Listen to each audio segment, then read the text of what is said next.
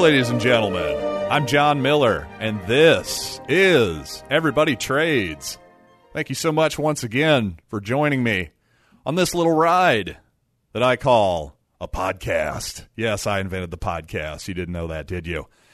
No, but seriously, though, I think I have a fun topic for you all today, so let's just get right to it. You know, one thing that fascinates me as I get older is, especially with our modern news cycle, is how something can be in the news and seem like the most important thing in the world that we're all talking about for 24 to 48 hours, and then a month later, almost literally no one is talking about it. Well, I'm going to bring one back from a month ago, and that is the black hole photo. Yes, that finally we had this picture of a black hole that apparently some people have been working on for years, and this was a big moment of joy. Well, a lot of people had rightly kind of made fun of the photo a little bit because it was blurry as hell. Now, your science nerds are all about it. They're all about this black hole photo. They think it's one of the greatest things that's ever happened. They think the cost is well worth it. And frankly, I did a similar show. Well, I shouldn't say similar, but a similarly topic show, tangentially related, about the moon landing a while back. I believe the title is, Was the Moon Landing Worth It? And my premise was essentially this. While an undeniably impressive human achievement, how do we know that it was worth it? In a world where, yes, all human beings have their own subjective values, if you're really into science, you might say, well, yeah, it was obviously worth it. But if you're somebody who maybe isn't as science-oriented and maybe you have a lot of bills that are coming in that maybe you're going, hey, could we not raise my taxes in order to pay for your little science experiment going to the moon? Now, as you can imagine, I got a lot of pushback on that particular notion, including from my own parents. And yeah, I'm an only child. Somehow the only child managed to get on his parents' bad side on this one. That's how controversial this particular episode was. And indeed, the moon landing propaganda over the years has been so strong, it's almost impossible to question it. But I will say over the years, the calculus has gotten a little different, hasn't it? Because while people were able to actually see other human beings on the moon, it was this prideful moment. It was this really impressive moment. Less impressive is a blurry photo. I hate to say it. Now, I can see the arguments right now, and in fact, I'll give you some of them. You see, I was just curious. I said, put into Google, I said, how much did the black hole picture cost?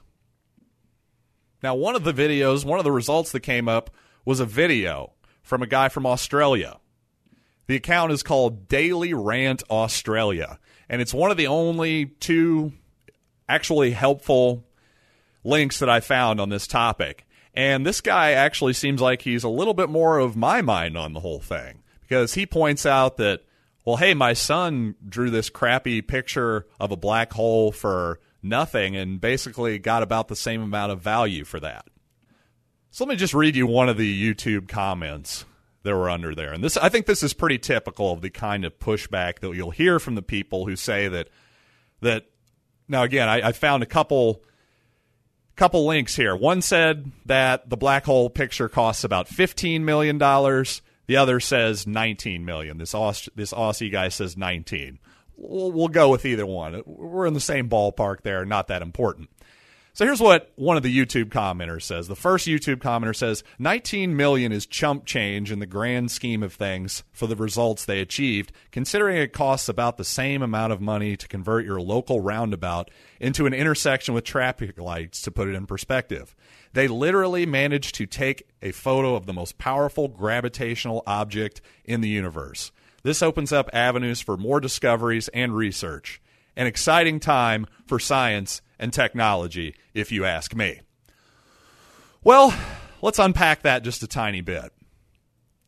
I would argue, again, getting back to subjective values, there are people who would rather have that roundabout in their neighborhood instead of a blurry picture.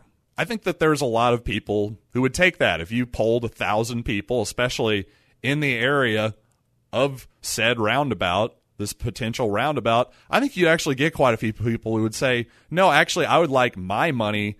I will pay for a roundabout. I don't want to pay for this black hole picture, which, again, for all of the the unseen, supposed unseen benefits that we're going to get from this black hole picture, it's really difficult for taxpayers to actually see that. Now, it made me think of this fun Simpsons clip from the episode Deep Space Homer. And there's a bit of a pushback, you could say, in this clip as well. I'll just play it for you. It's a lovely day for a launch here live at Cape Canaveral at the lower end of the Florida Peninsula. And the purpose of today's mission is truly, really electrifying. That's correct, Tom. The lion's share of this flight will be devoted to the study of the effects of weightlessness on tiny screws. Unbelievable. And just imagine the logistics of weightlessness. And of course, this could have literally millions of applications here on Earth, and everything from watchmaking to watch repair. So, first of all, you got to love the Tom Brokaw voice there. That's fantastic. But yes, everything from watchmaking to watch repair. So the interesting thing here is when this episode aired, this is the mid-90s when this episode originally aired, we're quite a ways out from the moon landing at that point. Now, most people accepted that the moon landing was worth it. You know, the propaganda was really strong, and it won the day. But as you can see from the Simpsons clip, not everybody is on board with these constant, seemingly pointless missions to space that, again, we're always told that, oh, well, we get all this special technology, kind of this side technology that we just happen to discover in the process of, again, trying to go to the moon or trying to figure out how ants can sort screws in space, as they humorously say there. But here's the thing. If you're going to make the unseen argument, all the unseen things that are then created out of this thing that we can see, which is a space launch, I'm sorry, I've got a better unseen argument than you do. You see, what's really unseen here is the opportunity cost. Again, the opportunity cost of $15 to $20 million. And you can just sort of say, oh, well, it's just a roundabout. Who cares? Is that where we are as a society? That $15 to $20 million is just a thing that we're just going to write off? Just let all the quote-unquote experts of our lives just, who cares? 15, 20 million, big whoop. And a lot of the same people will argue that, well, you know how much food that could buy for homeless people? For some reason, when it comes to space, when it comes to their own subjective values, which is, hey, we love science, we love space, we love all this stuff. Again, I don't know who you people think you are, that you are the special people that get to force us to spend money on your little science experiments. And again, I'm not going to say that obviously there are unseen benefits from going to space. There are unseen benefits, things that we didn't even think about, indirect benefits, indirect inventions and discoveries. But the opportunity cost is the ultimate unseen, because you literally cannot see an opportunity cost because it's something that didn't happen because you made a different decision. That's the ultimate unseen right there. And hey, even if I can't convince you that the black hole picture project should have just been completely abandoned, or indeed the moon landing, if you're like, yeah, okay, there was an opportunity cost there, but again, we just think it was worth it. We think, society had to be forced into it because we needed all their money, and it was all worth it, by golly. It was just worth it. All right, again, if Elon Musk would have used $15 to $20 million of his own money out of his own pocket, and again, I know SpaceX and Tesla get subsidies, but for the purpose of this discussion, let's just pretend that Elon is just a guy with his own money to spend how he wants. So if he took $15 to $20 million of his own money, that means Elon's subjective values are telling him that it's worth it. And in his mind, there probably is some real, tangible money value that's going to be created down the long haul. That's great.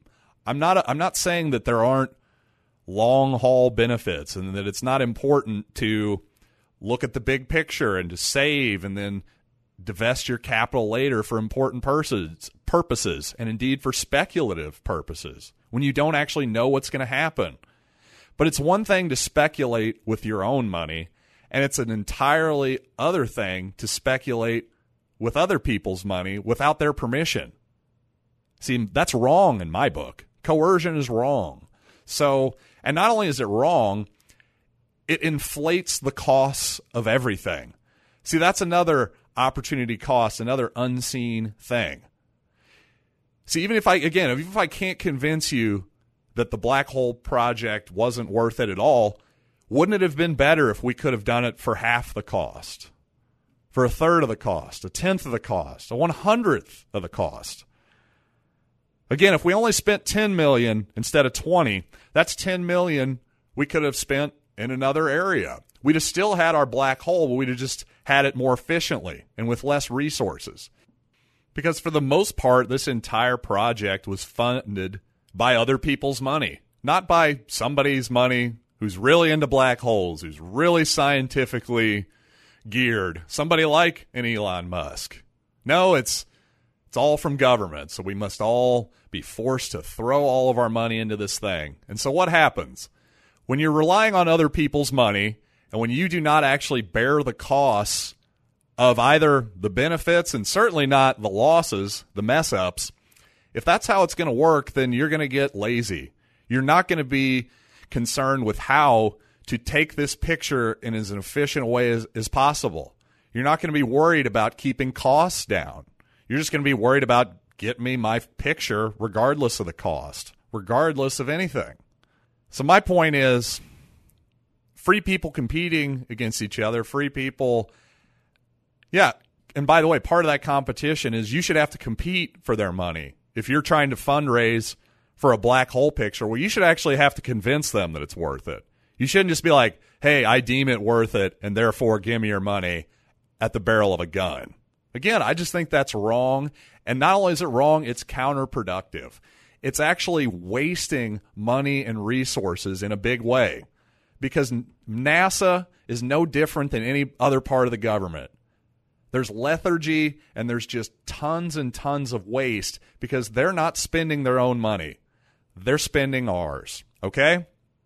And without the profit and loss mechanism, which is really just information, is all profit and loss is when you get down to it at the most fundamental level, if you don't have that information or you don't care about that information, if you have no incentive to care about that information, guess what costs are going to do? They're going to spiral out of control. We see this over and over again. We see it with Social Security. We see it with Medicare, Medicaid. We see it with the military. We see it with all kinds of stuff. But unfortunately, there remains this flawed assumption that the free market, which again is just people peacefully choosing to associate, trade with each other, etc., there's this assumption that without the government, if we're just free to peacefully do what we want, that will be this willy-nilly, chaotic environment. And then that's why we need government, because that's the only place where we get regulation and indeed order. See, that's really what it's about. There's this idea that free market is chaos and that we need, now while even people who believe in the free market, they're like, okay, it's great. It makes us all rich. It grows prosperity and all that stuff, makes our lives better. But we still need the government for order. And that's where I think there's a fundamental disagreement that I have with almost everybody in my life. Because while in theory, you and I could make our own decisions as individuals, we could open up the worst business we ever could, the dumbest idea you could possibly imagine. And yeah, we could do that. Make some willy-nilly decision. But you know what? The market ruthlessly punishes bad decision. See, there's a regulation of people and their wants and demands. You see, if you're going to actually open a business, you got to meet consumer demand. You got to meet what they want. The consumers are the regulators. If they think your food sucks, they're going to leave. If they think your restaurant is dirty, they're going to leave. If they think your prices are too high, they're going to leave and go to another place that has better prices, what they perceive to be lower prices and better food. Again, we're back to subjective values here.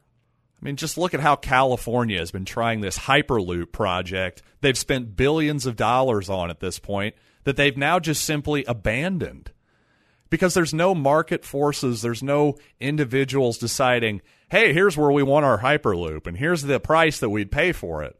See, the state of California doesn't care about any of that. They just want their Hyperloop, and they were simply just trying to shove it into whatever area they thought would work. Consumer demand or wants be damned. Now, to me, that's much more chaotic and willy-nilly than having to actually talk to your neighbors, talk to somebody. Like, say you want to build a road and you want to go through somebody's property. Well, if you're the government, you say, hey, fuck you, we have eminent domain, so therefore we're going to shove our roads through your property, whether you like it or not. And maybe we'll give you some money, perhaps we won't. Again, that won't be based on the market. That'll be based on what we want to pay you, not what you're willing to sell for. However, if I as a private citizen want to build a private road and I want to build it through somebody's property, well, I'm going to have to go to that person, come to an agreement with them, pay them some money, et cetera, et cetera, et cetera, write up a contract. And if I violate that contract, I will be taken into a court of some sort. There will be some sort of restitution there. Got it. But again, if you're the government and you have eminent domain, you just say, hey, screw you and your land. We're just screw you and your preferences and your values and what you want. We're going to do what we want. And when you get down to it, the black hole picture, same deal.